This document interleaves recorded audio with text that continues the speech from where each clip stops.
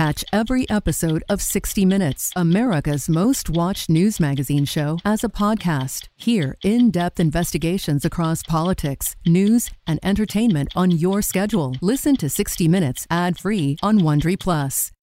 Eye on Tech with Larry Magid. If you're a parent, there's a good chance that your kids' schools have been closed. But in some, but not all cases, technology enables their education to continue. Carrie Gallagher is an assistant principal at St. John's Prep in Danvers, Massachusetts. Some schools are already one-to-one with devices, and so students were able to take home some devices and therefore able to access online lessons and multimedia resources and really engage in an interactive way with their classmates and teachers. But in many schools, teachers were only able to send home packets, if that. More about working and parenting from home at larrysworld.com. Larry Magid, CBS News.